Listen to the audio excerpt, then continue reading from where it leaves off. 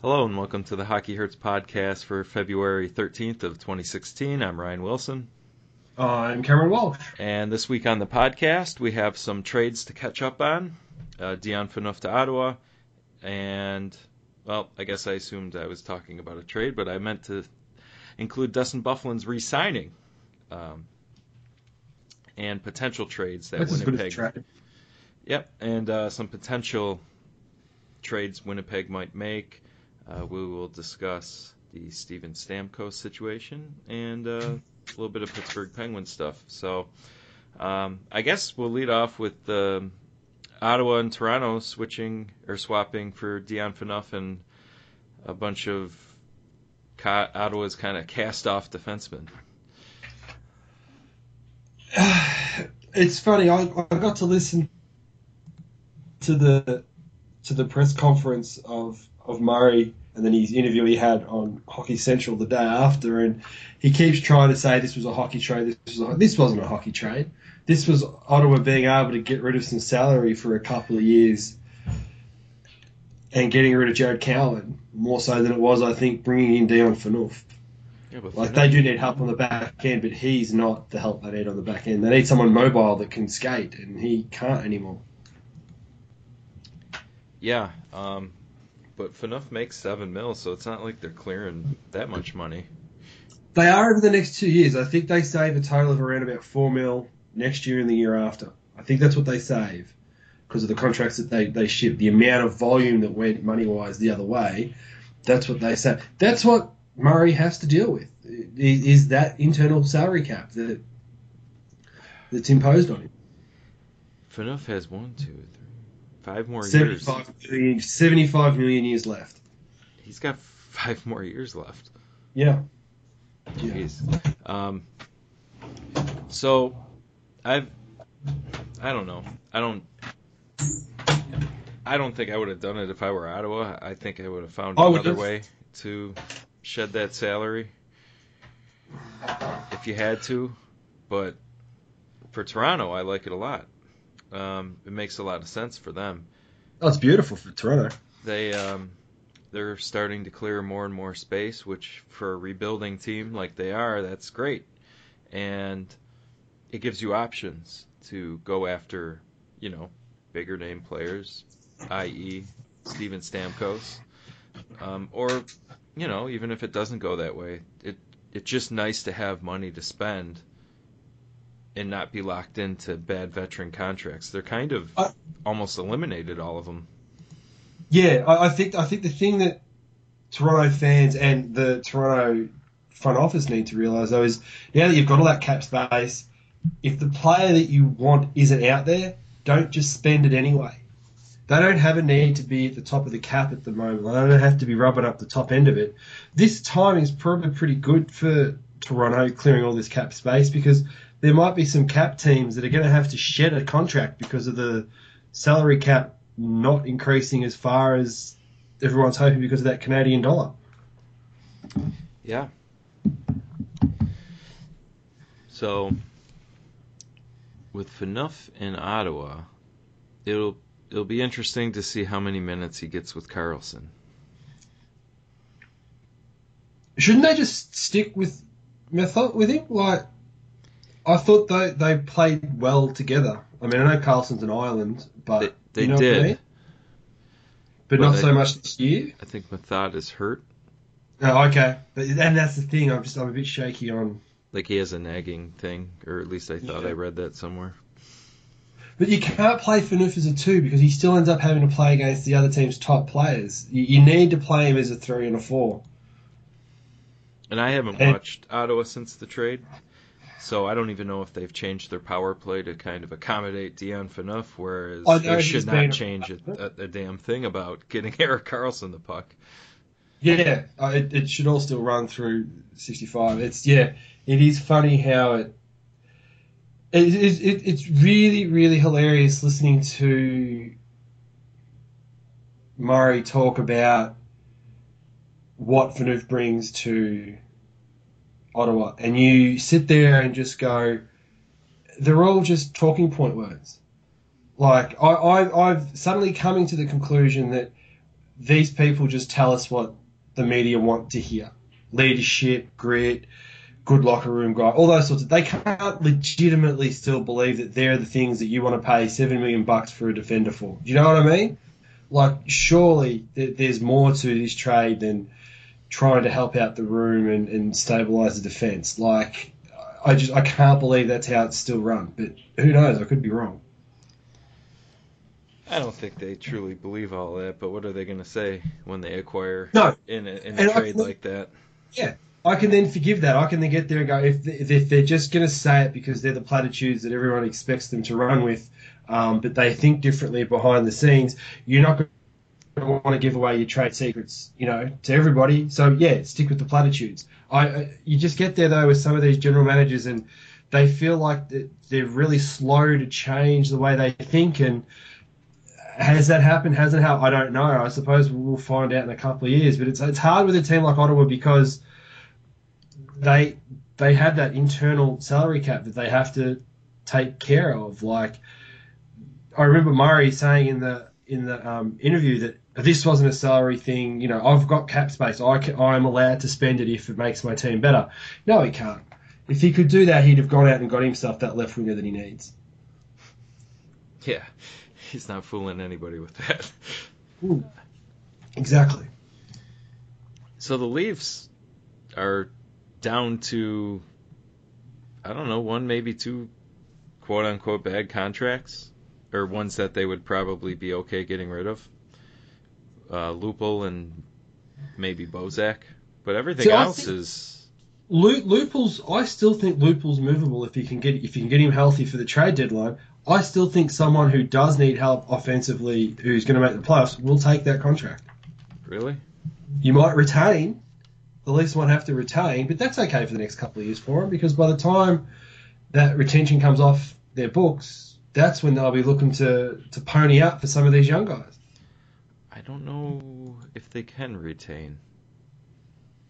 Are there only X amount of contracts you can retain for? Like this is the thing. You can only retain for 2 contracts. That's it. One's Kessel. Yep. They didn't for Phaneuf, so buyout for Gleason. Or maybe they are retaining on somebody. If you can only retain for 2, then I didn't realise that there was that cap on retention, so that changes my opinion of that altogether then, if that's the case. They do try to make this complicated, don't they? Yeah. So I think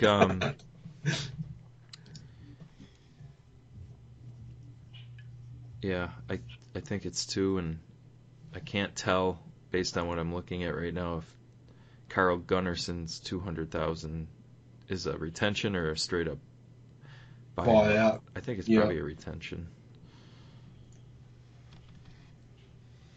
But yeah, if he's it, then that's good. Yeah, the point you're making is still relevant. They're in a great spot. They got Grabner coming off the books for $3 million. They got Sean Matthias coming off for 2.3, Spalling off 2.2, Roman Polak 2.75. I mean, I read somewhere that I think the actual active roster of the Leafs last game totaled 26 million or something like that. Yeah, I think I saw the same thing. Yeah, and incredible. You just go, holy mother of God, technically they're below the cap floor. Like, that's just... It showed you... mil. Yeah, exactly. And look, I was reluctant to... I didn't think having Lamoriello as the head honcho at the Leafs was a very good idea. It will be interesting to see what happens when pulling something apart generally tends to be easier than building it back up. So, Edmonton's a good example of the struggles they've had in regards to trying to do that. The challenge now for this front office will be, say they end up with Austin Matthews at this draft. Or any of the 2 Finnish dudes. Yeah, so say they end up with any of those 3 guys, do they stick it out another year, or do they go hard for Stamkos and then the year after go hard for Hedman and turn themselves into the Toronto Lightning? But do you like I'll be interested to see what their patience is in regards to the turnaround, because they'll have all that cap space. They could try and rush it if they wanted, but maybe having another bad year and getting one more top 5 pick might be the better way to go. So that's the bit that I'm interested in when they do think, when's the switch to start spending money silly on things? That will be interesting. Will they have the discipline to kind of time it right? That will be fascinating to watch I don't moving think forward. it's discipline.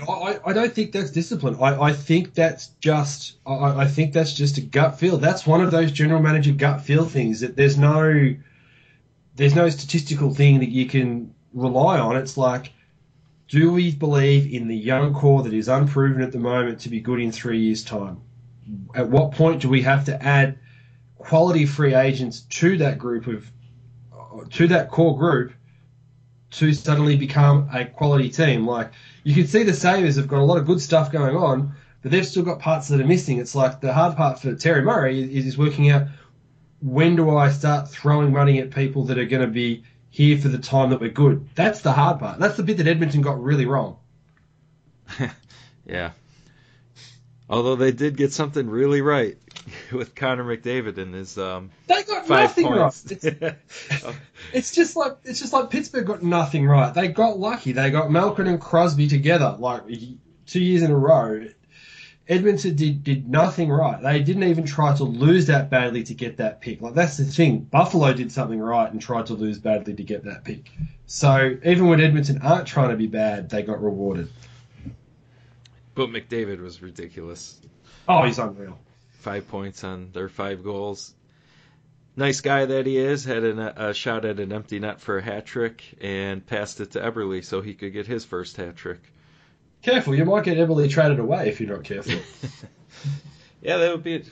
We'll have to do an Oilers podcast because they could be interesting. We may have to steal the PDO podcast's adopt a team theory through the year and pick a team and just focus on them for one podcast. I think you might be right, Gunnar. Yeah, Edmonton will be a good one. But back to your Toronto thing of talking about when to go after it, I guess is what you're saying. Yeah, who knows? Like, how do you know? Like, that is one of those gut feel things. That's what makes and breaks a general manager's reputation, I suppose. Well, I suppose we can bring the elephant in the room in and just, Steven Stamkos, yes or no? If I'm Toronto, I don't know. I am going to split myself in half on the fence on this. I don't know. I've gone backwards and forwards trying to work out what I think just Tampa should do, full stop. Like, should they keep him and then let him walk? Should they trade him away and get something back for him? Like, I look at the way this whole thing's been. That no trade clause kicked in this year only. It wasn't like they couldn't do anything with him last year or over the draft, or, you know what I mean? Like, they had options. Yzerman's put himself in this situation. Stamkos holds all the cards. I don't know what Tampa should do, but I also then look at... I think Stamkos' decision comes down to where Toronto ends up in the draft order. That's what I think it comes down to. Yeah, Tampa is not in a great spot with that.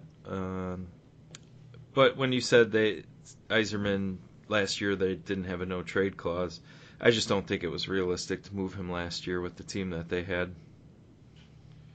No, but you could have done it after the Cup run. You could have done it at the draft. You could have tried to restock.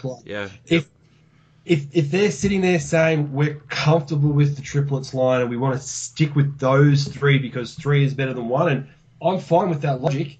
If you're going to stick with that logic, when you've got flexibility to trade Stamkos anywhere in the league, do it then. Don't wait until whenever it is that the tick's over, that the no trade clause comes into play, and then all of a sudden you've lost all control. He has all the cards. Like, I give Yzerman credit for sticking to what he believes is right and how a team should be played and how a team should run, but I just think that he had options prior. Now they're at the whim of Stamkos, and I don't think he gets along with Cooper, and he could very well royally screw them and have them walk away from nothing from Stamkos in a sense. Kind of reminds me of when Matt Sundin was a pending free agent, and he had the no trade clause, and didn't he exercise it? Yeah, they had a couple of trades for Sundin, and he nixed them all. But Man, you get the feeling he really boned them?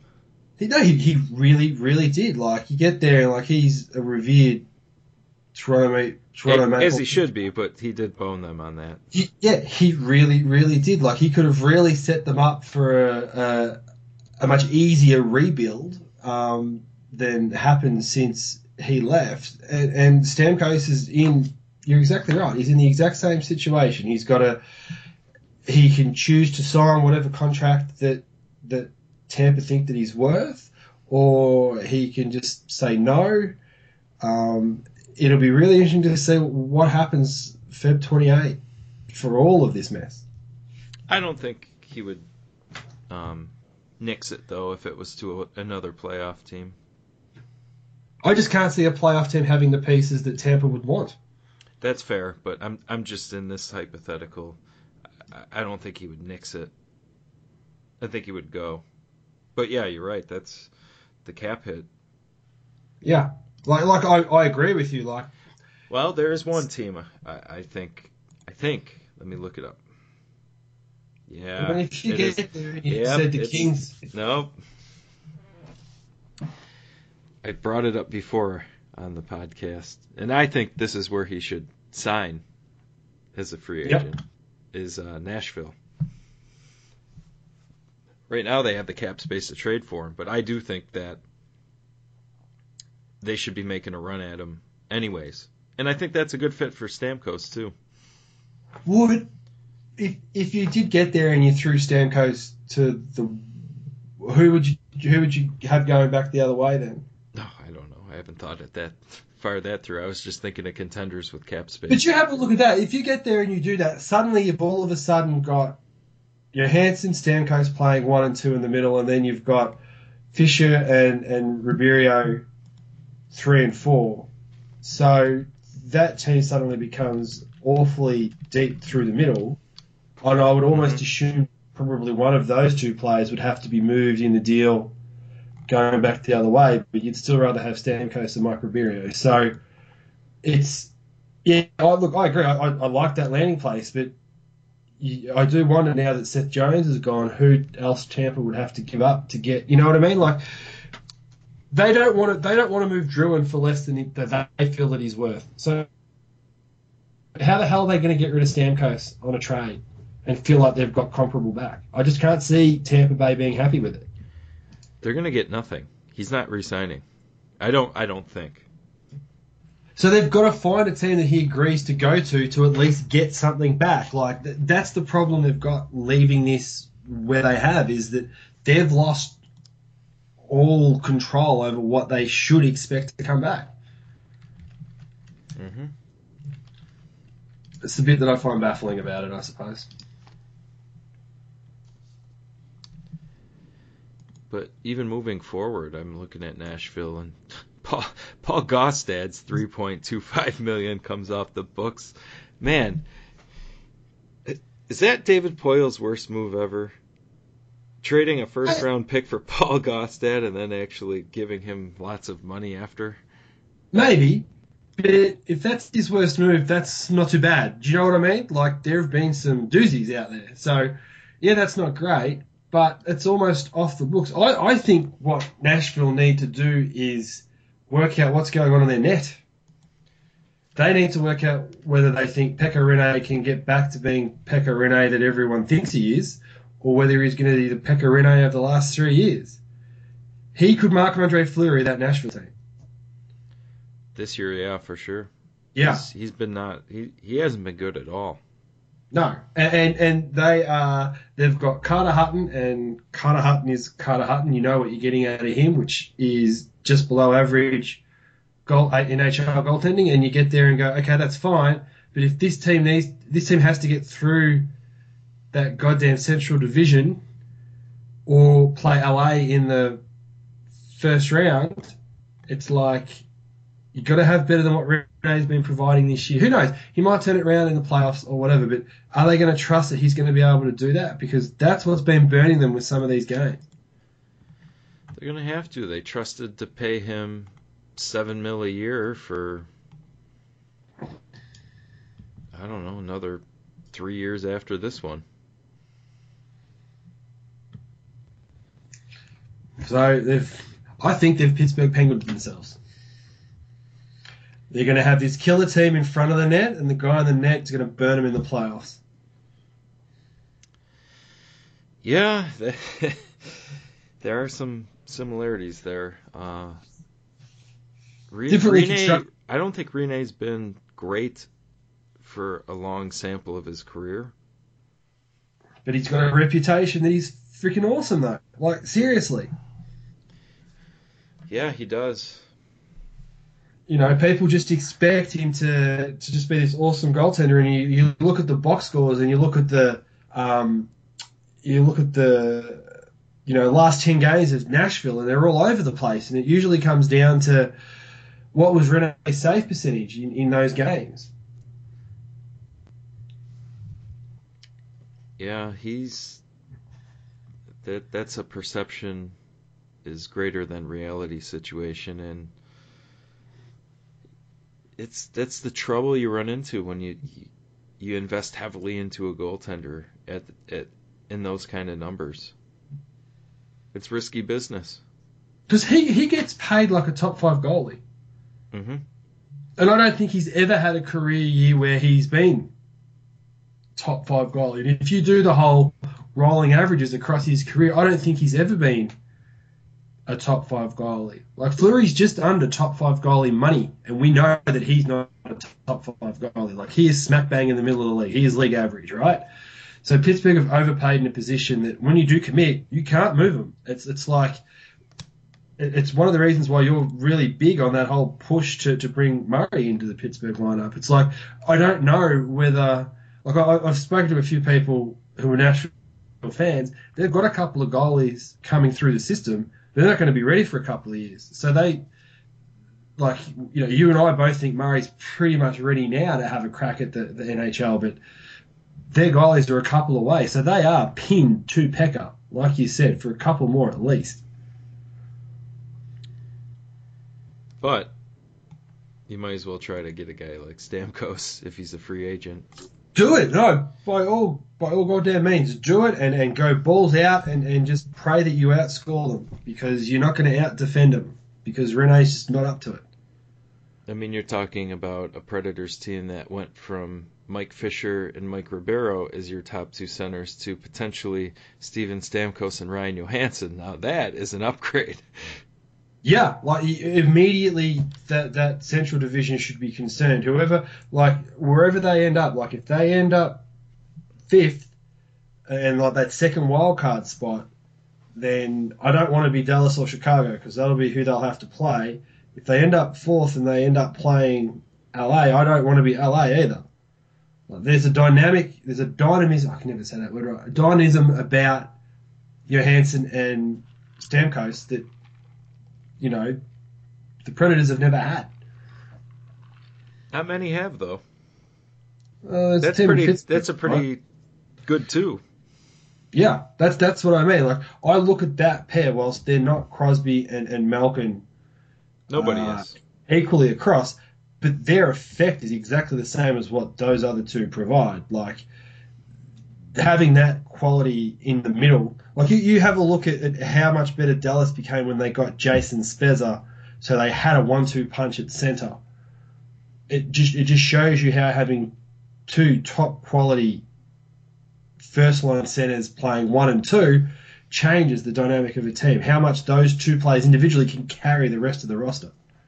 And that's what Stamkos could do if he went to Nashville. I have no idea what they'd have to give up and whether Yzerman would. But even if, it, like you said, it comes to free agency, if I was Stamkos, I would seriously consider going there. Like, they are right for the picking right now for a Stanley Cup. They should have traded Weber instead of Jones, but that's a conversation that can't be had anymore. Well, at least for Jones, they got a good player at a position of need. it just shortened their window. That's all. Yeah, it should have been Weber. We've talked about that extensively, Yeah. but I can't hate what they got in return for No, Jones. no, by no stretch am I upset with the return. It's just you get there and go, if Columbus had traded Johansson for Weber, everyone would be praising Columbus and saying that Nashville got hosed. But getting rid of Weber's contract frees up a lot more movement further on down the track. Mm-hmm. And they've lost that movement, like you said. So I'm trying to think who else can afford him if he were to hit free agency. yeah, there's the Would the Islanders be a there's your landing spot? see, and Brooklyn? that if Brooklyn got him, you get there and you go, good grief, what a great 1-2 punch they'll have down the middle. Because although you hear that Jack Capuano doesn't know how to line up his roster, you do get there and go, imagine having Stamkos and Tavares down the middle and having them on the power play together. Like, it just works really well. Would St. Louis consider it, seeing as they might not re-sign David Backes? Like, they're not pushing the cap. I know they might have a slight internal one, but if they really want to get there and go, all right, we've got rid of our captain, we need to make a change, Steven Stamkos to St. Louis for a free agent. Like, there are options out there for him. Yeah, it's not just Toronto. And I just have to ask the question, why would he waste the last remaining years of his prime on a rebuilding team? Now, he may accelerate the actual process of the team being better, but his best years will be done by the time that the earliest that could hit. Hey, well, in theory, his best years are done now. Well, he's Statistically. 26, so he's kind of there, He's though. right at the tail end of it, like right at the tail end of the scoring prime. And that's But that's the the tail end thing. of the top of the peak, though. So Yeah. Oh, and how good he is, for me, statistically, will be determined by how flat a drop that line is off his peak. Do you know what I mean? I think that's what makes Joe Thornton so ridiculously awesome, is that decline from his peak to what he is now has been so flat. yeah, You've got I'm hoping that for Sid. You know, yeah, Joe Thornton is like a really yeah, great standard for how you want to, head into your mid to late 30s. He's ridiculous. yeah. If you can have the flatter that line on the curve is, the greater player you are, I think, for me in regards to longevity. So it'll be interesting to see how Stamkos goes, trying to prolong that line to be as flat as possible. Oh, well, I guess the other thing about Stamkos that doesn't get talked about, I don't think a lot, is the broken leg. I'm not so sure he's quite the same dude. He's not. He's not been since he broke that leg. Simple as that. He lost a quarter of a step, and his change of direction is not as good as it was. Yeah, Simple. that was too bad. I hate that stuff. What do you do? Like, it's the problem when you play contact sport. It can happen, and it sucks when it does. Yeah, but that was a bad break, Yeah. literally. Um, so that about covers the Stamkos side of things. I mean, there's probably other teams that we forgot. Of course, there will be. Who wouldn't want him and can't fit him? Yeah. I don't know. It will be fascinating to see the post Stamkos articles on this entire saga in regards to who wins, who loses, all of that stuff. Once this is all decided, it will be hilarious to see what everyone thinks at the end of it. That includes you and me. Yeah, exactly. But there is that was a potential UFA that got re-signed in Winnipeg, and Dustin Byfuglien. It was interesting to kind of wait that process out with the Byfuglien lad thing. Were they going to sign both? Neither. One. Turns out so far one. I thought Winnipeg did pretty good with the term. The best they could have done. That was everyone's concern. Everyone's concern was how long for. And I know that people will say, geez, he's pricey per year, but you're going to have to pony up if you want them to be shorter terms. I don't have a problem with that term. Or No, I'm sorry. Yes, I don't have a problem with the term because you weren't going any lower than that. And what are you going to do? Throw away 3 top end years of a really good defenseman? I mean, the last 2 years are kind of the ones that we're questioning, right? Yeah, and you get there and go deal with that when that happens. There's an outside chance that he's not bad. Maybe not what he is now, but not a liability either. No, he's really, really good. Yeah, he is. And it will be interesting to see what happens with Winnipeg because right now they are 25th in the league and are 4-6 in the last 10. So there's a very good chance that they could fall low enough that they get enough ping pong balls that they end up with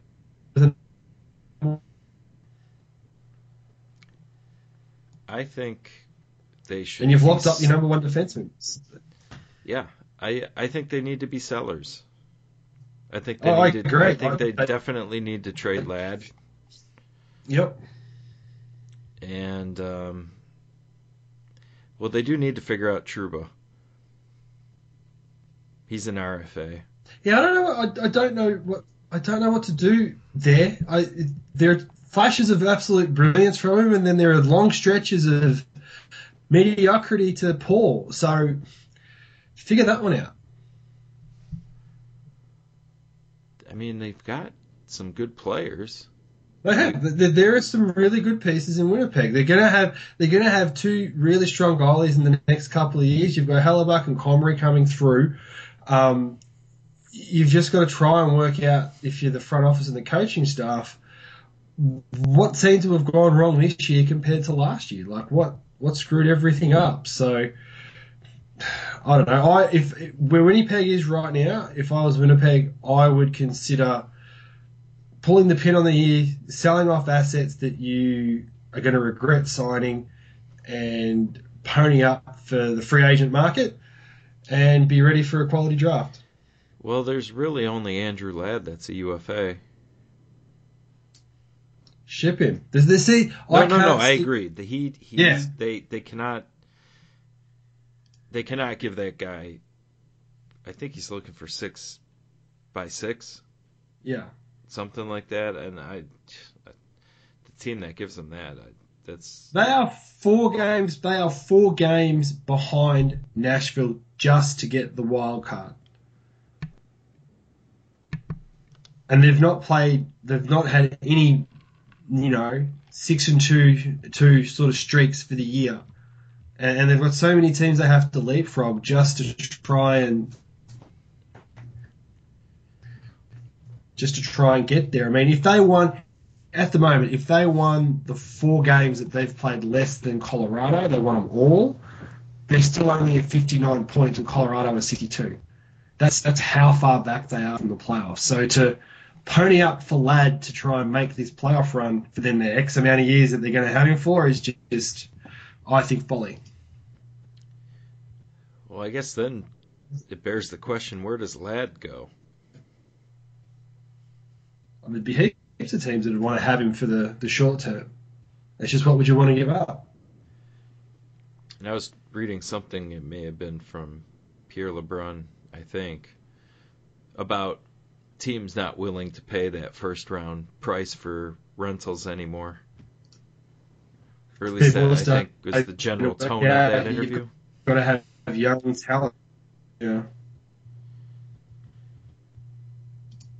Yeah, I think more and more teams are understanding you just can't trade that first round pick away for rentals year after year. It'll be interesting to see. It'll be interesting to see whether the contract structure changes at the next CBA. As far as? Well, if you have a look at it, I think teams are starting to work out. You want to try and lock young guys up early, so you've got them before they hit unrestricted free agency. So it'll be interesting to see whether the older guys want stuff, because the older guys are the ones that are going to get pushed out of the league, right? Mm-hmm. it's just sort of how it works. So it'll be interesting to see whether in all of the meetings and stuff that the NHLPA will have leading into the new negotiations, they try to get it restructured so the older guys can survive. Because there are very few, you think about a guy like Matt Cullen, there aren't a lot of guys like him that play for the minimum and can contribute. So I'll be interested to see what happens when it comes around to the new contract structuring. Yeah, I think teams are doing a little bit better on not giving term to those 30-plus players. I mean, just look at a guy like Brad Boyes and Lee Stepniak. They had to claw for a roster spot, and they're productive, both of them. Especially Stepniak this year. Yeah. Mm-hmm. But I think that's an example of kind of the shift. Those guys wouldn't have had to struggle for the money like they are now, even 10, 15 years ago. So I reckon 5 years ago. Yeah, that may be fair too. It's only been it feels like there's a lot of teams that have shifted. There are still those that haven't, but there are a lot of teams that are shifting and trying to make sure that they're locking up the young guys early, and at least getting 1 or 2 years of their free agency in their contracts, so that they then can decide whether we divvy up again or whether we just cut and run. Mm-hmm. Did you want to shift to another Central team that you talked about before the podcast? Oh, Mini. What the hell is going on in Minnesota? Rabbits are trying to fire coaches. Oh, jeez. Did you see that or no? No. Konopka had his rabbit. What happened? Zenon Konopka, the former Wild player, had his bunny holding his pet rabbit holding a sign that says "Yo must go." Okay, nice work, Konopka. So, yeah, they're starting to a lot of talk about Yo, is he the right coach? And he has done a nice job there, but this year they're not pushing play as well as they used to. Yeah, that's an interesting one. It's funny because Anaheim have benefited from not panicking, right? Correct. You and I both think Montreal should have fired their coach, and they've gone patient. So the Minnesota one's going to be interesting to see how they go about that. Well, last year, I can't remember specifically, but it seemed like there were some whispers of people saying, Yo, got to be fired because they were losing a lot. But they were good last year, and that was strictly the goaltending thing until Dubnyk arrived. And then they were pretty okay. I want to say didn't they win in the first round over St. Louis? I thought they got through to play against Chicago. Yeah, that wasn't the first round, though, right? No, that was the second. They won the first round, lost the second round. And then Chicago beat? Nashville? Nashville. Okay, so Minnesota. Minnesota beat St. Louis. Yeah. Well, that's a pretty damn good first round win. So they were okay last year.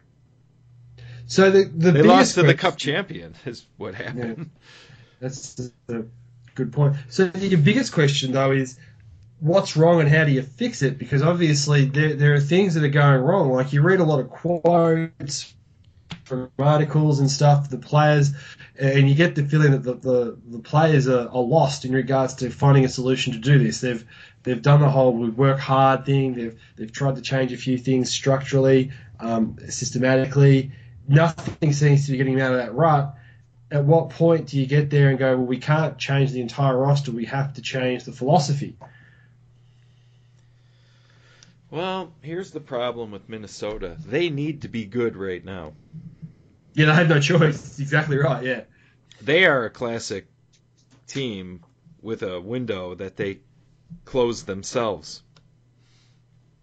Their commitments to Parise and Suter need to pay off now.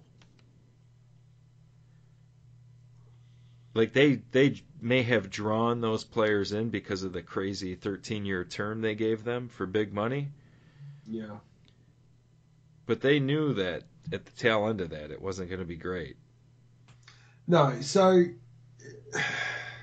what do you do to save their season now, though? Like, do they need to bring a different style of player in to change up that locker room? Do they need to bring a different style of player in to change what goes on the ice? Like, that's the challenge that sits there. It's Chuck Fletcher, I think, isn't it, the general manager of Mini? Mm-hmm.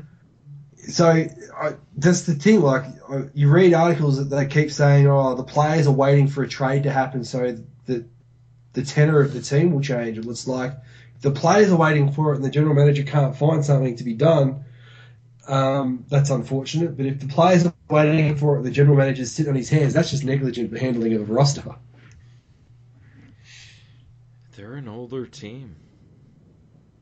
Yeah, they are. Mikko Koivu's on the downhill slide. Underrated for many years, but yes. Yeah. Yeah, and that's the thing, like, yeah, that's not saying that he's bad. It's just that you're not going to get better than what you're getting now. You got Thomas Vanek and Jason Pominville still on the same team. Yeah, interesting decisions, that one. I like Vanek, but that contract was just, ugh. It's fine. It's only 2 years.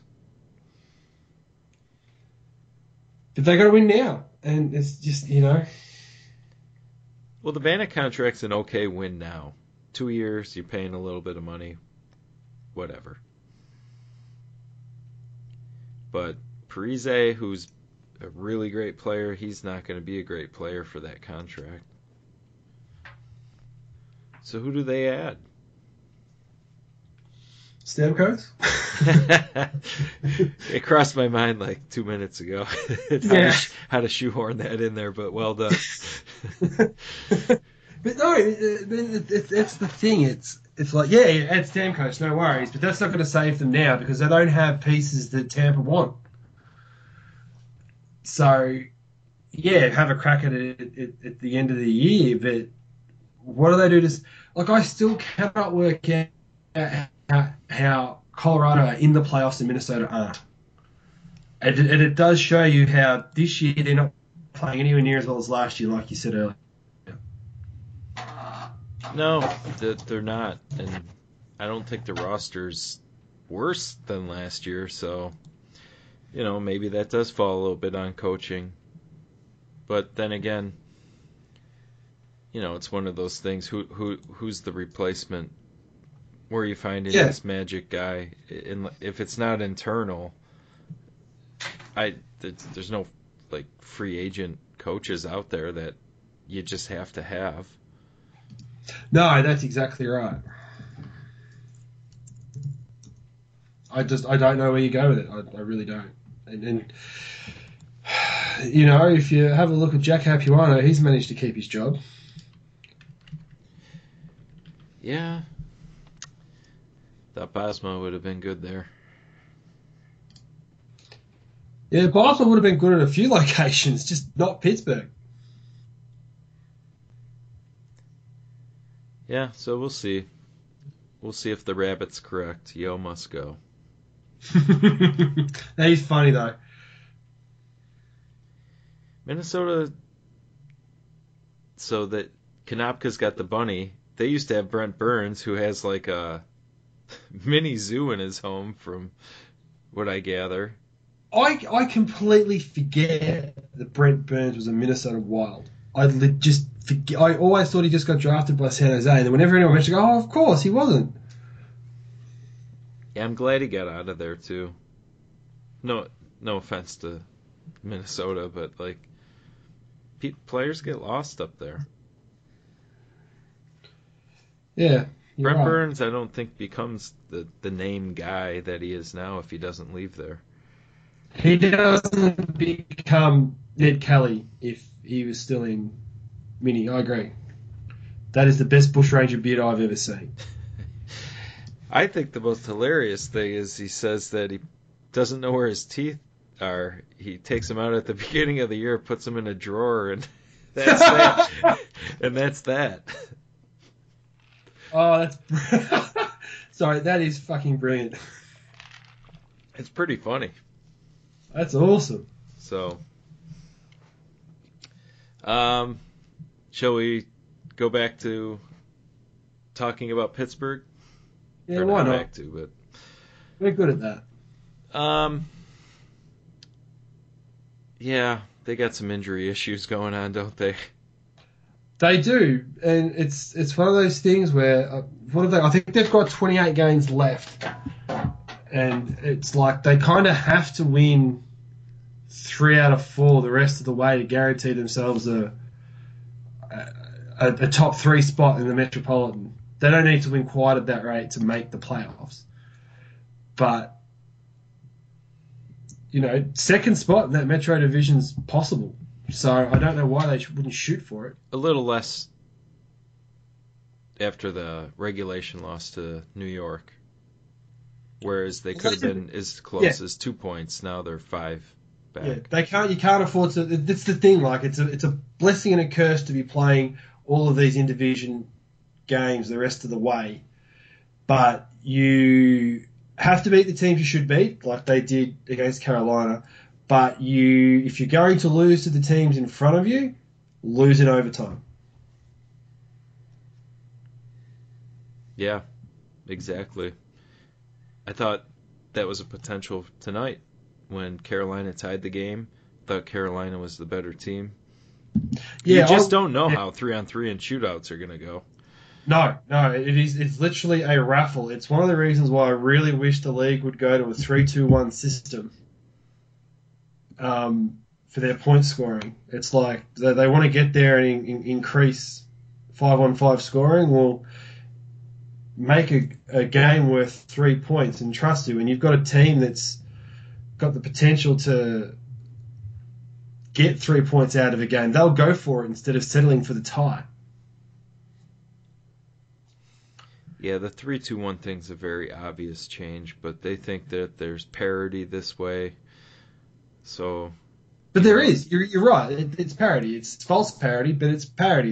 You have a look at how many teams could still make the playoffs. The league does not want to change that at all.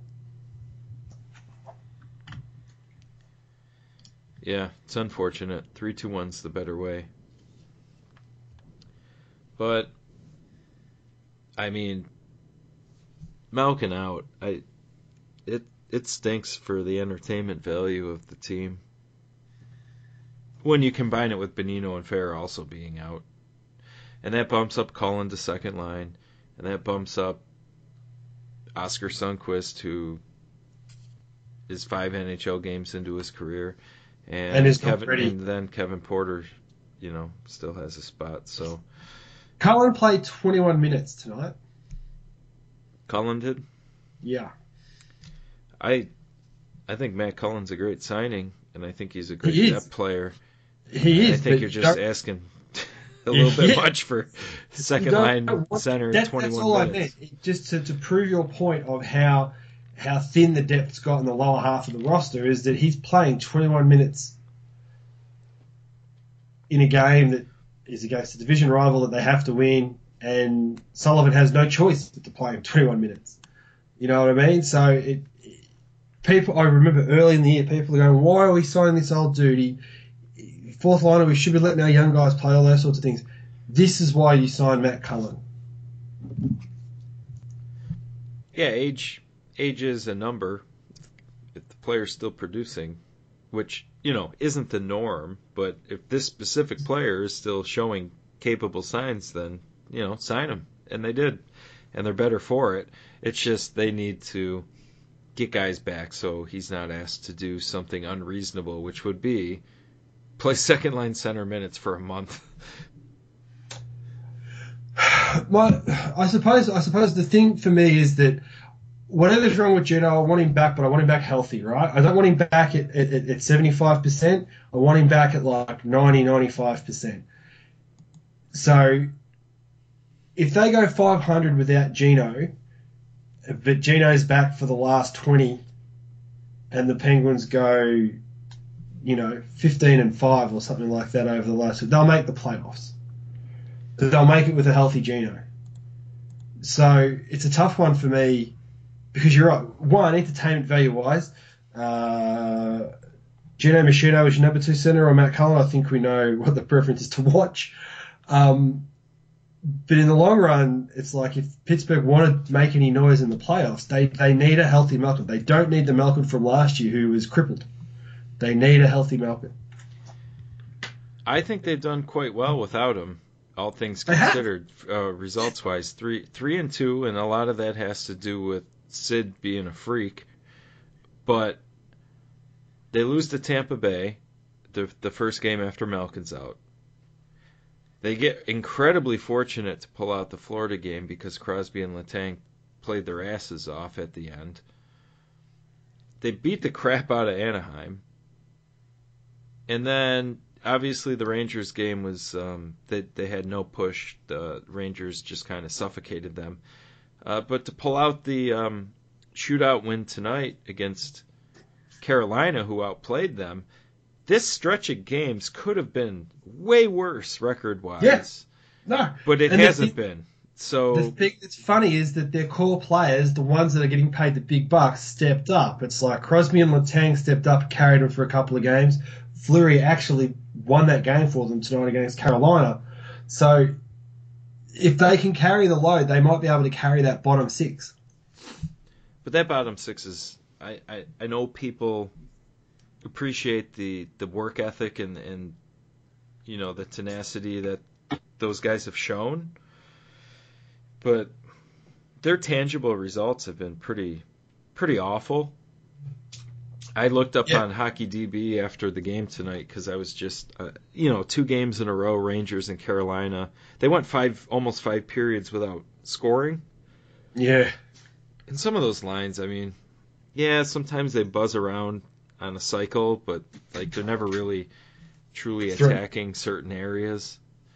And it kind of motivated me to look something up after the game, and I don't know if tonight's game was part of the stats on HockeyDB. I don't know how quick they update things, but the combined offensive output of the AHL call-ups for Pittsburgh this year, so Connor Sheary, Kevin Porter, Scott Wilson, Oscar Sundqvist, Brian Rust, and Thomas Kuhnhackl, they've combined for 103 games, and they have 3 goals and 9 points.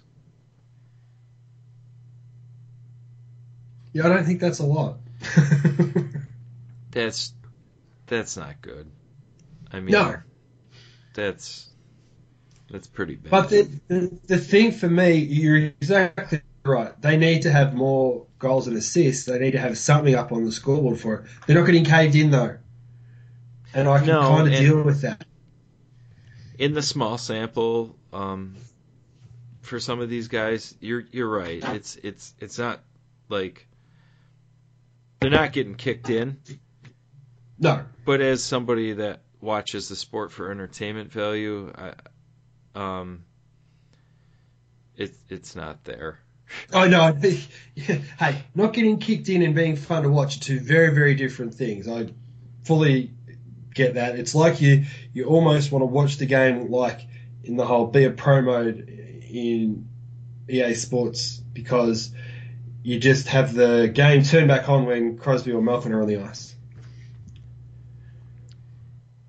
Well, some of them aren't getting kicked in. Kevin Porter is, but whatever. Everybody says it's really funny. It feels like a lot of the people that report on the Penguins are all over Porter saying how great he's been, but you look at the numbers of what he provides and it's not there. And to be honest, when I watch the games, my eye test says I don't see what everyone else sees about him. I can see that Rust and Wilson play really well together. I see that Porter just sort of is out there. Like I don't see him really contributing too much. So I don't know. He's got 3 assists in 33 games, and he's the worst forward possession player on the team. So he's Craig Adams. He is. Hooray! It's nice to see Kessel score though. Yeah, and I know that the goal scoring kind of not where I think some people thought it would be with him. It's not where I thought it would be. I wasn't as bullish as some people. I predicted he would be lower than 40, I don't believe that's a bold prediction by any means, but some people were talking like 40, 45, 50, and it's like, really? There's really nothing there. I legitimately thought there'd be 40. But I'll say this about him. People are starting to kind of get on him for the perceived lack of goal scoring, and maybe actual, because we're both agreeing that he's probably not where either of us thought he'd be, right? Even on a conservative. But he does have going enough as I thought. He does have 15 points in 17 games, so like that's pretty good. It's production. Yeah.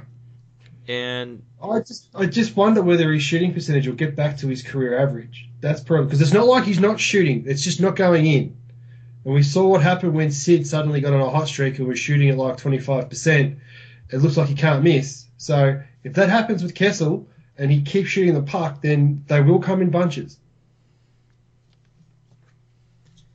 Yeah, he that goal tonight, I mean, wasn't great on Ward, but he just took the puck quickly, released it off his stick, nice hard, put it on net and caught the goalie off guard. I think he had a ridiculous amount of shot attempts tonight. 14 shot attempts, 7 on goal. Yeah, 14 individual shot attempts is like a lot. And yeah, 7 on goals, 50%, but like that means he has the puck a lot, and that's good. Phil Kessel having the puck a lot's good. Yeah.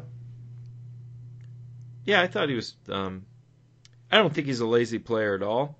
I think sometimes he's ineffective. But this narrative that, if you listen to Toronto people, that he's somehow lazy, I don't agree with that one. I do think at times he's very, very ineffective at certain things, but I don't think it's for lack of effort. He could be he could have a little bit more physicality about him along the board, but it's not lack of effort that I've ever been concerned with. He's got to drive through the puck more. You could make the case that there are situations on the ice that he's scared.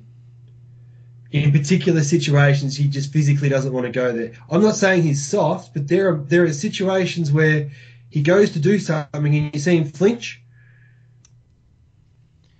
and then all of a sudden that moment's gone, but then the puck's gone. So, because obviously hockey is so freaking fast, you blink for a second and the puck disappears. So there are just situations where I look at Kessler and it's like he's not scared of contact. I think there are just locations on the ice where he doesn't like contact, and I don't think he likes being mushed up against the boards, and I don't blame him for that, but it makes him flinch when he's going in for some of the board battles. Like if he's third man in, he's great along the boards, but if he is the guy on top of the puck, without doubt, he's not good.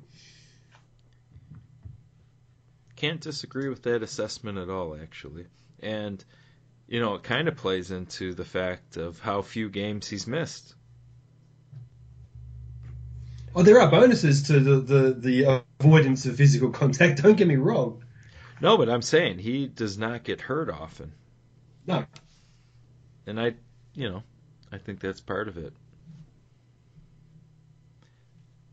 But 15 points, 17 games, that's pretty good in my book.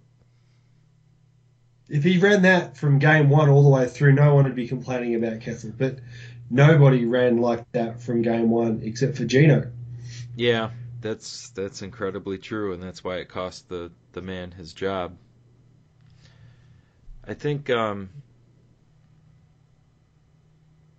think with Phil, I think the interesting thing is that Mike Johnston bailed on Sid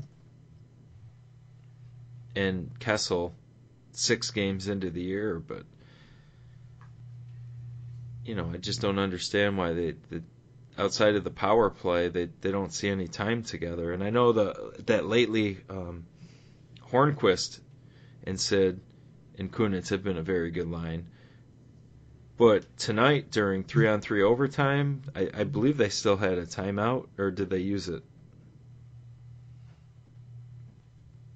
Oh, I can't remember. I just know they didn't put Sid and Kessel together. They put Sid and Hagelin together. Which is fine. I get it at the beginning because you want without Malkin, you got Phil on the one line, Sid on the other. You got two speedsters. But when you get to that halfway point in overtime and you have that timeout, at some point, don't you put your eggs in your basket and just go for it? And going for it with tonight's roster would be Crosby, Letang, Kessel. Yeah, especially on a night where he had 14 shot attempts himself. And he scored the only goal you got in regulation. That too. 14 shot attempts when you're on the ice, like just from your team alone, that's an okay night. Not a great night, but like okay. The fact that it's an individual number, I mean, come on. Look, I suppose the only concern you can have is I can't trust Kessel and Crosby together because they're so aggressive that Kessel's going to leave himself out of position. One of them's going to work their tail off back with their speed, though. And Letang's out there, too. You're never really going to get caught. Well, they almost got caught, except Letang got back. Like that was one of the things. That's the thing. Exactly. All three of them, between the three of them, somebody's going to be back. It may be Phil Kessel skating backwards on a 2-on-1, which would be that would be good entertainment. If Phil had to take the 2-on-1 in a 3-on-3 overtime. I'll say this. Johnson had that team playing not to lose. Sullivan has that team playing to win. But there are still situations where I think they got closer and closer to the end of that overtime, and the players started playing like we don't want to lose the second point rather than let's win the second point. And that's why it ended up basically being down out in front of Fleury for the last half of I think it was the last minute of the game. It felt like it was just don't go and get to the shootout. And that's hockey is such a game of coin flips at times that if you have that slight change in attitude, those bounces don't go your way. No. Bounces. Just never know.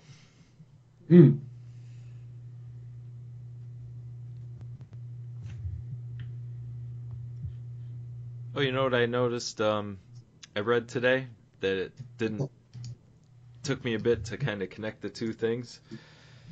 So Monday, Pittsburgh is playing the Florida Panthers on February 15th. Do you know what significance that day has for that matchup? No. It is Jaromir Jagr's birthday. Hey. He'll be 44. So I know, right? I just thought it was interesting. Like, oh, good. Pittsburgh's playing Florida. Great. I love watching Jagr in a game. I'm like, wait a second, that date seems familiar. And I looked it up, and yep, birthday. Sure enough. So that'll be fun. 44, guy's amazing. Oh, it's a little embarrassing as a 36-year-old male watching him do what he does. Yeah, he's committed to it though. Yeah.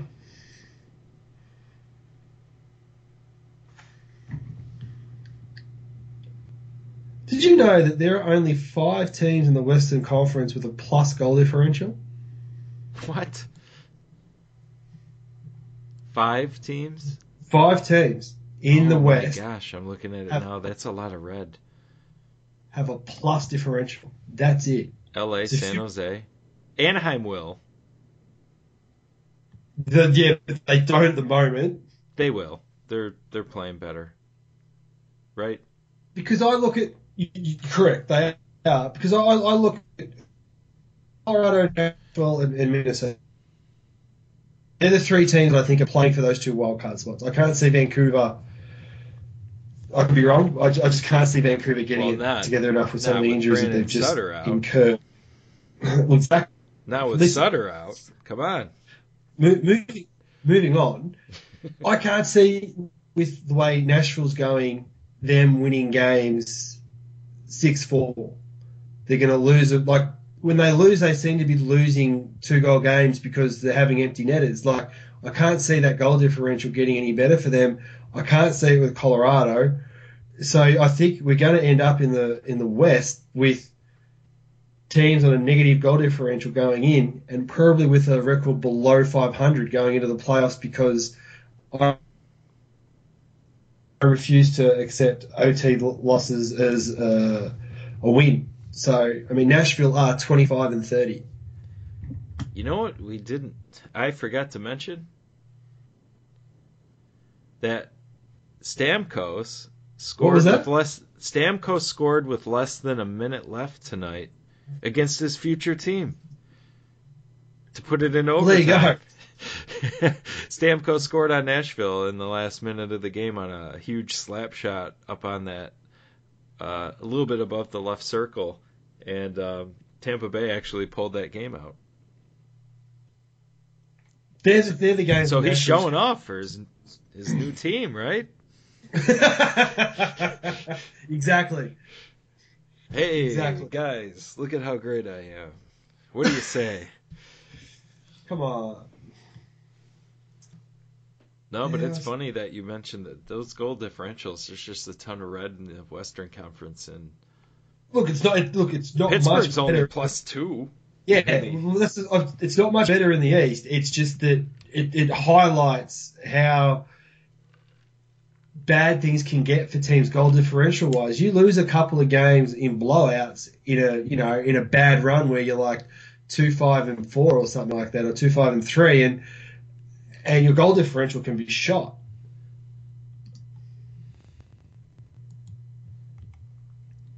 Now we are entering crunch time for the playoffs. Some of these teams are falling out way too far to make up for it. You know, Montreal's probably one of those teams that's already too far past. And they actually have a plus goal differential, but that had to do with their ridiculous start. Montreal is host. They just lost 6-4 to Buffalo, and they're still a +3 goal differential. So, like, they're sliding there. I would put Carey Price on the shelf. They did. Have they officially said that, or are there just hints that he's not coming back? No, he's out. Okay. They may not have officially said it, but a lot of reputable sources say he's done. And here's the problem with MCLs and meniscus and all that sort of stuff. You can get there and try and rehab it, but if it doesn't come around, you always sit there and wonder, shit, should we have cut the knee open and cleaned it up or tightened it up and then got him back out there? He's probably going to have surgery anyway. They might as well put him on the shelf, cut him open, and then just get him ready for next year. Yeah, they went with the Mike Condon experience a little bit too long. They've had 30th overall goaltending. I mean, we covered this topic extensively last week, but you know they're not a bad team, and they let the goaltending go to shit. Yep. They Pittsburghed themselves. Yeah, but you know their guy wasn't in. But it's not unreasonable to think that like replacements won't be near average. That's all you want. That's all you as what you think a hockey team could be constructed with. That's all you've ever asked for. It's just average goaltending. So just 917, I think it is this year, or is it 921? I can't remember what average is classed as For for even this year. strength, or Yeah, even strength. it's usually 921 with like I've seen it as high as 923 and as low as I think 921. So it it's there. Yeah, if you get 917 from your backup, your team should still be able to win. They're getting below 900 at even strength, aren't they? During that losing streak, yeah. Yeah, and that's what cooked their season, and the refusal to do anything about it quickly, and then thinking Scrivens was the answer. It's just a little bit. Ugh. Well, Scrivens didn't have to be the quote unquote answer, but he's been playing better than Condon, right? Yeah, And that's what they but need. that's not a high bar, as you like to remind me with Fleury at times. Well, Fleury at the beginning of this year was like Lights clearing out. that bar by a ton. Yeah, And tonight, he's the only reason they won. exactly. But yeah, he had a little bit of a regression streak there. But, they all do, outside of Lundqvist, pretty much. Probably throw Holtby and Schneider up there in that little triplet of what you said. But yeah, I agree. It's one of those. And Jonathan Quick, the best goalie ever. Or not. I'm not going to touch that one. Anything else you want to discuss? You I just had mentioned you wanted to mention something about Carlson. I know we discussed this last week, but I don't understand why I'm starting to see articles from traditional media types come out and say, I want to vote for this guy or I want to vote for this guy. Basically, I want to vote for any guy apart from Erik Karlsson. And the argument that he's no good in his own zone is a load of crap. And some of the people that they're trying to pay should get the Norris ahead of Karlsson. It's just like, no. They've got flaws in their game too. If they're not able to produce offense at a particularly good clip, but they do other things well, that doesn't mean that makes them more deserving of the defenseman. You still want to be able to score with your defenseman on the ice. Otherwise, you might as well make a defensive defenseman award and a Norris award. And the Norris isn't about the defender that creates the most offense. It's just that usually when they're creating that offense, well, the goalkeeper doesn't have to do any work, so that's a good thing. I don't get it. And to blame Ottawa's goals against on Karlsson on that roster, it's like saying that everything that goes wrong on that team is his fault. Then you're making the case for the MVP of the team. As you can tell, it's frustrating. Somebody tweeted out something today that I think Doughty has something like 11 or 12 even strength points on the year. Stephen Birch. And what was it, Steve? Yeah. Naturally, that would be a Steve tweet. Yeah, he's good with that stuff. He had this awesome long list of tweets in regards to 11 points at 5-on-5. Well, it's not going to be a short list of tweets with Steve. No, it was brilliant. There were all these things in regards to there's like 7 or 8 people that rank ahead of Drew Doughty for a whole heap of statistics, and a couple of the names are like, oh, okay, so if you're gonna think that Doughty's worth the Norris, you've got this name and this name and this name in front of him, and it's just like it just debunked the article. It was Kevin Allen's the one that I think that I finally flipped my lid when I saw the article and just went, you're just talking out of your freaking ass. But like Doughty had 11 or 12 even strength points on the year, and Karlsson has 13 since January 1st. Yeah, It's come on. You've just got to contextualize. Actually, you shouldn't even have to contextualize what Karlsson's done. He's second in scoring in the league. Is he? Like that, yeah, I'm pretty sure he is. Well, I'm not going to doubt you. You just made me doubt myself when you said that. Well, it's just I saying Izzy because it's a ridiculous that a defenseman would even be there. No, you're right. He's tied for second with Ben. Yeah. So just to put that into some context, like when Paul Coffey was scoring all of those points, he wasn't second in the league in scoring. And he was winning Norris trophies. So I don't understand why in this day and age, in an era where offense is nigh on impossible, and you've only got a few people that are able to do it so well, that we're suddenly, knocking him for being able to produce it. He's ridiculous. He is. He is unreal, and he is not terrible in his own zone. No, not at all. You're right. And you know what the other thing is? And I don't want to make generalizations. But you will. I'm basically going to do just that. But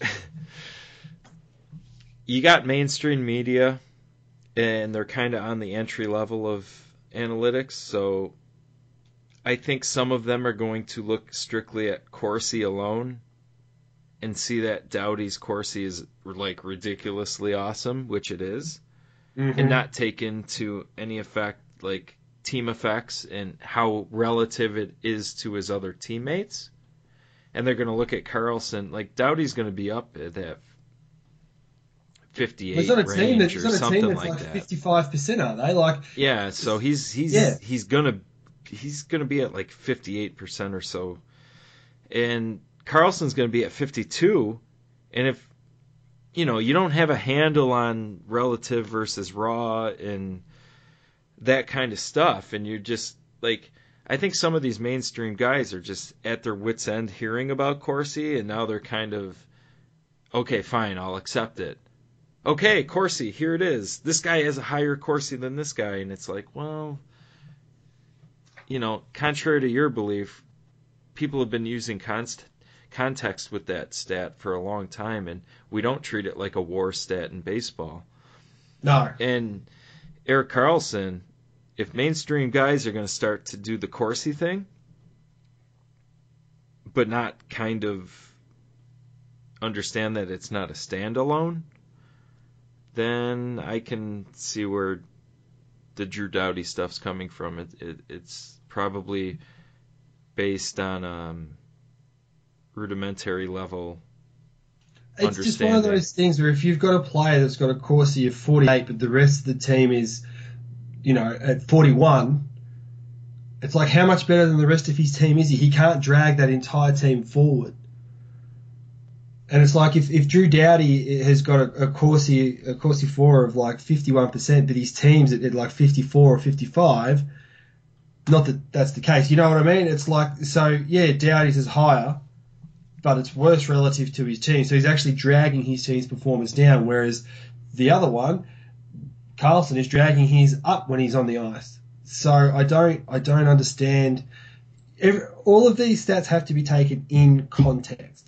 Otherwise, they are just numbers. Corsi's not a God particle. We've said that a million times. Exactly. And if you don't give the numbers context, they have no meaning. And it's one of the things with that. I obviously, you and I are big fans of Micah. It's one of the things that's great with his graphs is that it gives you that visual contextualization of what the numbers mean relative to the comparables. So you can see what's going on. It's like those unblocked shot differential charts that Mike has been flipping out lately are awesome because you can see where a team has progressed in large chunks of the year from where they were 10 games ago to where they are now. You can go, holy crap, my team's getting shots through to the net now. No wonder they're looking better. Or, oh my goodness, my team can't get shots through the net like they used to. No wonder they're not able to score. The thing that you want coaches to do is see those numbers and go, all right, how do we fix that problem? That's the thing. Like, you can give them the numbers, but if the coaches just look at them and go, all right, so we're not getting shots through, but they have no idea how to fix that problem, they're not the coach you want. Mm-hmm. No, I'm glad we got to say that, though, because, I even see guys like John Buccigross Doughty's my Norris pick, and it's like, do you even have a fucking clue? Like, what the fuck?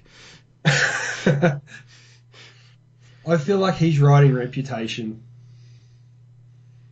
with his NHL coverage. I've got no doubt of his. I don't doubt his college hockey stuff, but he just part-time. I don't know. I do. NHL. I played college hockey, and I don't even get that jazzed up for it. Like, it's all right. I like it. Like D1, we have RIT here. I think those games are better than the Rochester American games, but like, whatever. I'm not touching that subject. Moving on. He's corny as shit. There. He is. He said it. Fucking dangle stand. I don't even know what the fuck that means. That's funny. Anything else? We'll wrap it up after Bastion Butchergrass. That's fine. Love the passion for the sport. Not doubting that.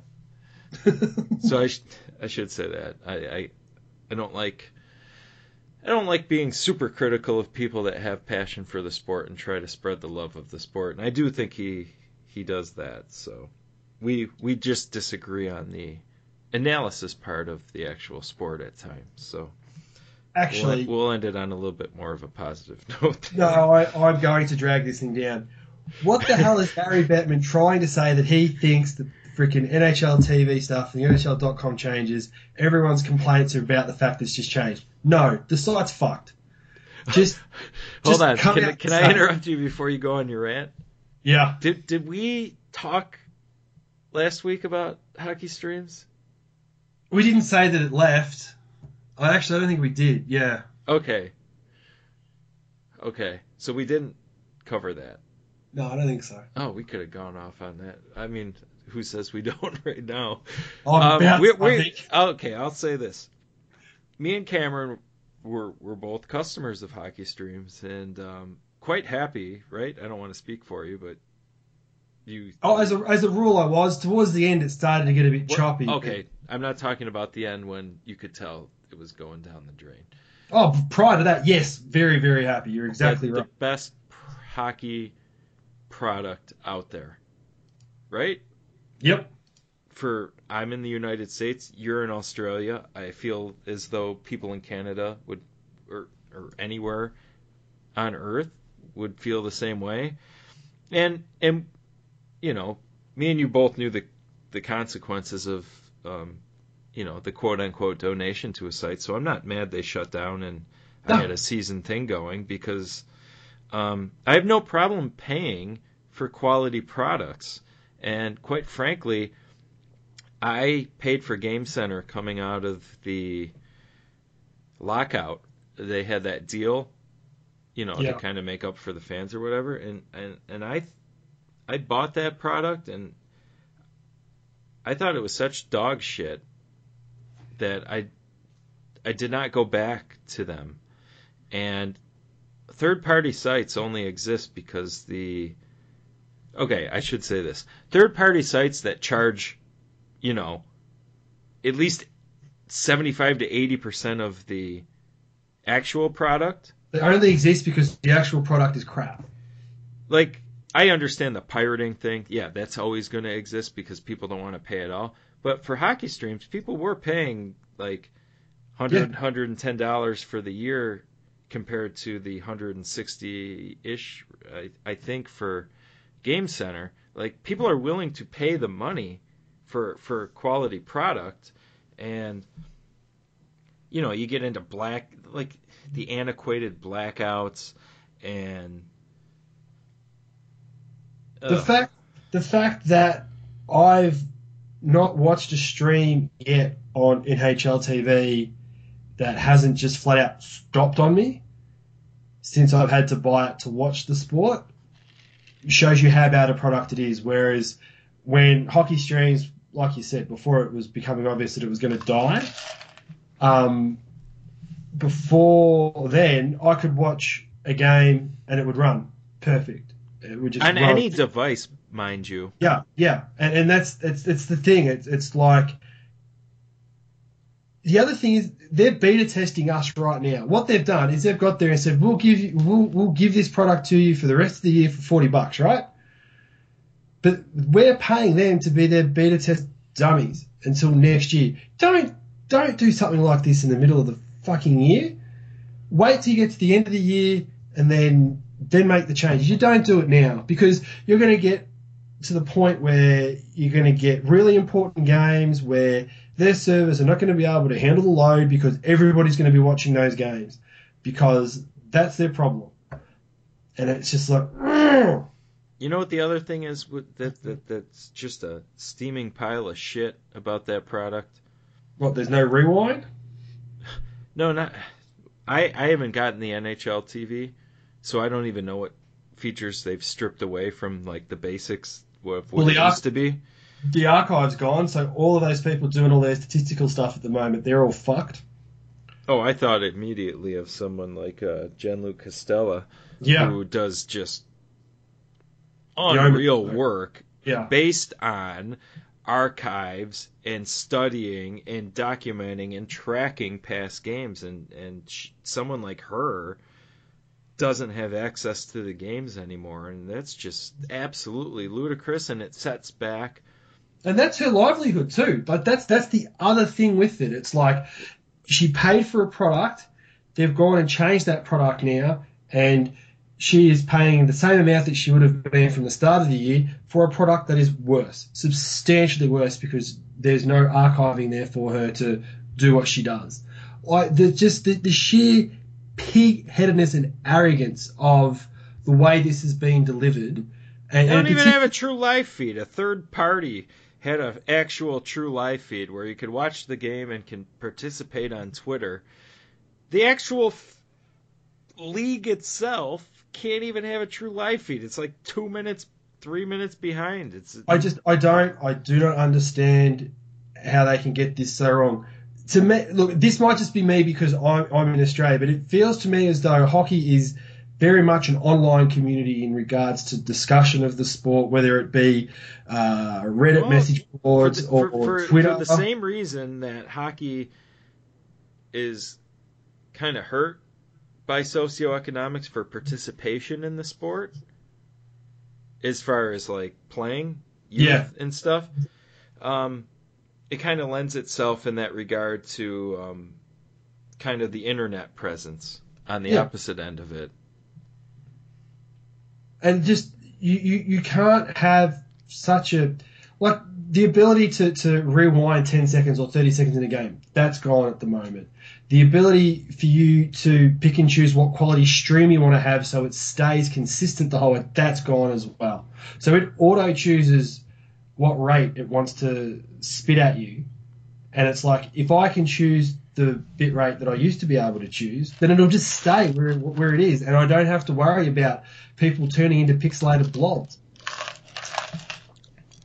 It's the inability to be able to listen to the radio broadcast over the top of the video broadcast, that feature was supposed to be coming in on this update, and it hasn't.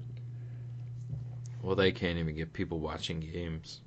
No, that's exactly right. Like I feel pretty fortunate in that the streaming issues I were having in regards to could not watch the games at all have been relatively fixed. Whereas over in the States or North America, it's just not working. I just think it's like funny that NHL's so worried about it. No, I don't blame the NHL for shutting hockey streams down. I think that's absolutely appropriate, to be honest with you. Yep, totally I just think it's funny that they shut it down while not having their shit in order in their own house. I think it's like if you're going to shut somebody down, at least have your shit together to where people can actually watch the game, whether it's on a 15-minute delay, like it feels like, or not. They don't even have the bare minimum down right now. And to tell somebody else, like, you can't do this, those people are probably like, well, shit, man, you can't do it either. The other thing is like you used to be able to watch a 10-minute highlight version of the game, right? The condensed, right? Yeah, condensed. It's gone. Is it? It's gone in that they're not 10-minute or 12-minute condensed versions of the games. They're 4 or 5. All they've done is they've extended the highlights version. Instead of it being 2 or 3 minutes, they've extended it to about 5 or 6. So you barely see. Like I love watching goaltenders, right? So you don't see many quality saves anymore because they're not frequent enough for a 4 or 5 minute highlight package. You know what I mean? So the bonus of that 10-minute condensed was you got a feel for whether the goalies were playing any good. You don't get that in that 5 or 6 minute. Well, you watch a sixth of the game, the best sixth of the game. And inevitably, they try to skew it so that every game looks like there's offense. Some of the highlights you see in some of these shortened versions, you're just like, why is that even in there? Like, there wasn't anything. It's like, because some of the games are just so boring, and that's not the NHL's fault, that's just how it is. But when you're their fault. I was trying to avoid that part of the conversation. Penalties. We're going to go 3 hours tonight. Yeah. I don't know. I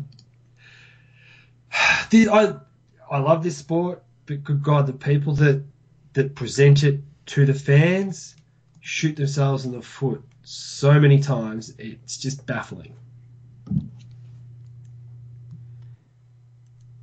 Yeah. Right, so my rant's over. Yeah, but bummer about hockey streams, even though, like, I get it. I do. I really do. Yeah. I'm not, like, I'm not MFing the NHL for shutting it down. Yeah. I'm MFing them because they can't even put out a product where people that paid can even watch it right now. And that's ridiculous. Yeah. Yep, totally agree.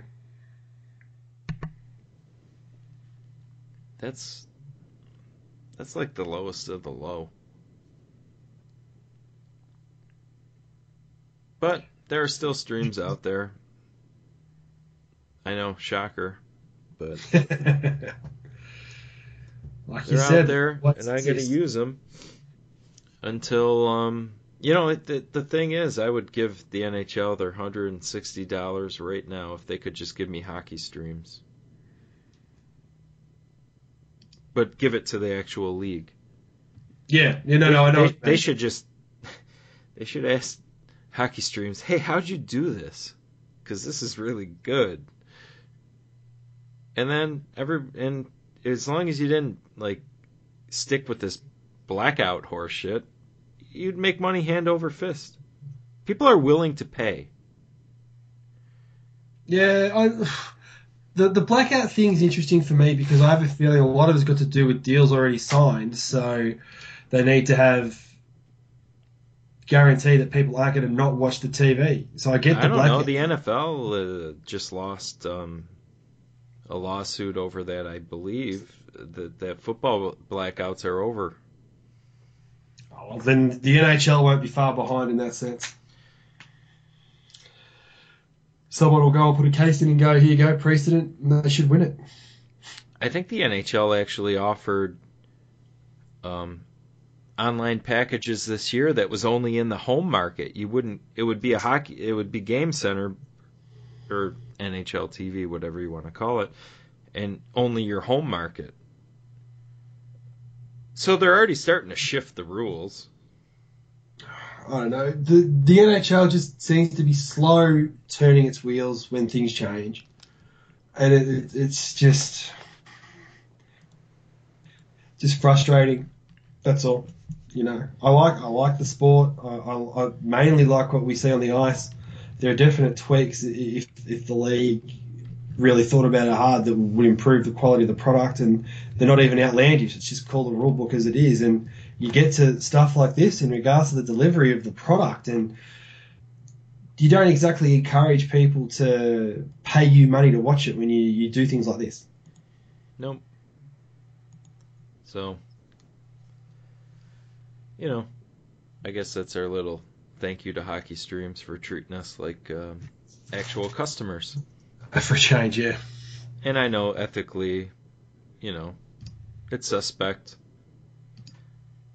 but I own it. Yeah, For, you're not. Yeah, yeah. you know, You're not I the. understand the other end of the argument. People are like, ugh, you know, you can't do that. You're, it's illegal. Blah blah blah blah blah blah blah blah. A lot of blah blahs, in my opinion, for that. I would love to give the NHL my money for a product, but they don't provide one right now. And I'm on Twitter for these games, and the fact that I can find streams post hockey streams that are more true live than an actual NHL.TV feed, if it even works, I find it remarkably pathetic. Yeah, that is wrong. There's no two ways about that. That shouldn't be the case. So, do we want to end on a positive note? Do we have any positive notes out there? No. All right, I got a positive note. Please do. So my daughter wants a Penguins jersey.